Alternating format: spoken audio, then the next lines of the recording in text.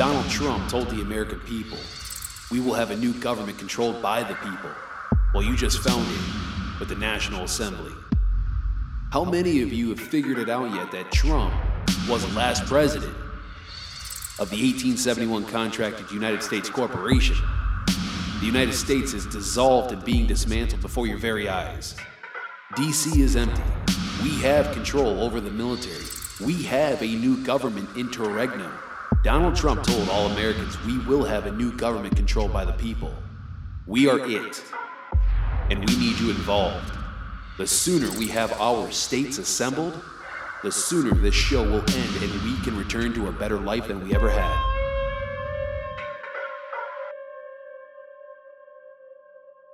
I pledge allegiance to the flag of the United States of America and to the republic for which it stands, one nation, under God, indivisible, with liberty and justice for all.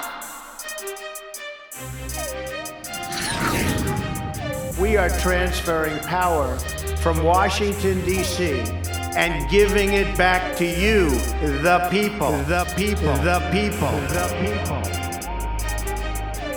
4 years ago, I came to Washington as the only true outsider ever to win the presidency.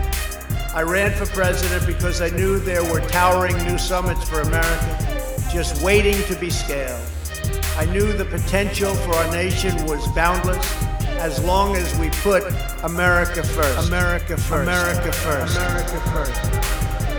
We the people, therefore, the representatives and senators of these United States of America in General Congress assemble, appealing to the Supreme Judge of the world, our Creator and Giver of the Supreme Law, ask for a blessing for the rectitude of our intentions due in the name and by authority of the good people of the United States of America, solemnly publish and declare that these United States in perpetual union are, and by right of self-determination, free and independent states with all sovereignty retained with and by we the people, that we the people dissolve all allegiance to the corporate United States, and that all political connection between we the people and the corporate United States is totally dissolved, and that as a free and independent states, we the people have full power to levy war, conclude peace, contract alliances, establish commerce, and to do all other acts and things independent states by right of self-determination decide to engage in,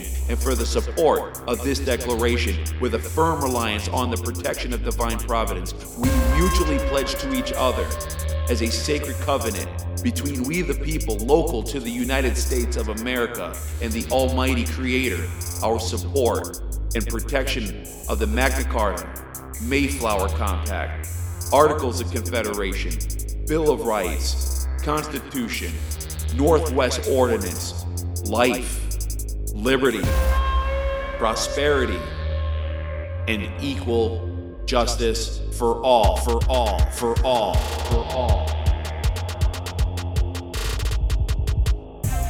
We have reasserted the sacred idea that in America, the government answers to the people. We are all made equal by God. Everyone is entitled to be treated with respect, to have their voice heard, and to have their government listen. You are loyal to your country, and my administration was always loyal to you. I fought for you, I fought for your family, I fought for our country. Above all, I fought for America and all it stands for, and that is safe, strong, proud, and free.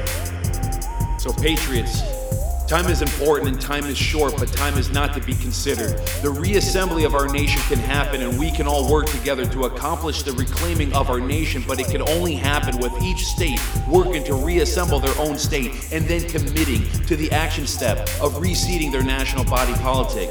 These actions can be defined and completed with the assistance of each state working together with the focus on reassembling the republic form of governance in each state. Each state. The greatest danger we face is a loss of confidence in ourselves, a loss of confidence in our national greatness, a nation is only as strong as its spirit. We are only as dynamic as our pride. We are only as vibrant as the faith that beats in the hearts of our people. I will always fight for you. I will be watching, I will be listening, and I will tell you that the future of this country has never been better, and I couldn't have done it without you. So just a goodbye. We love you. We will be back in some form.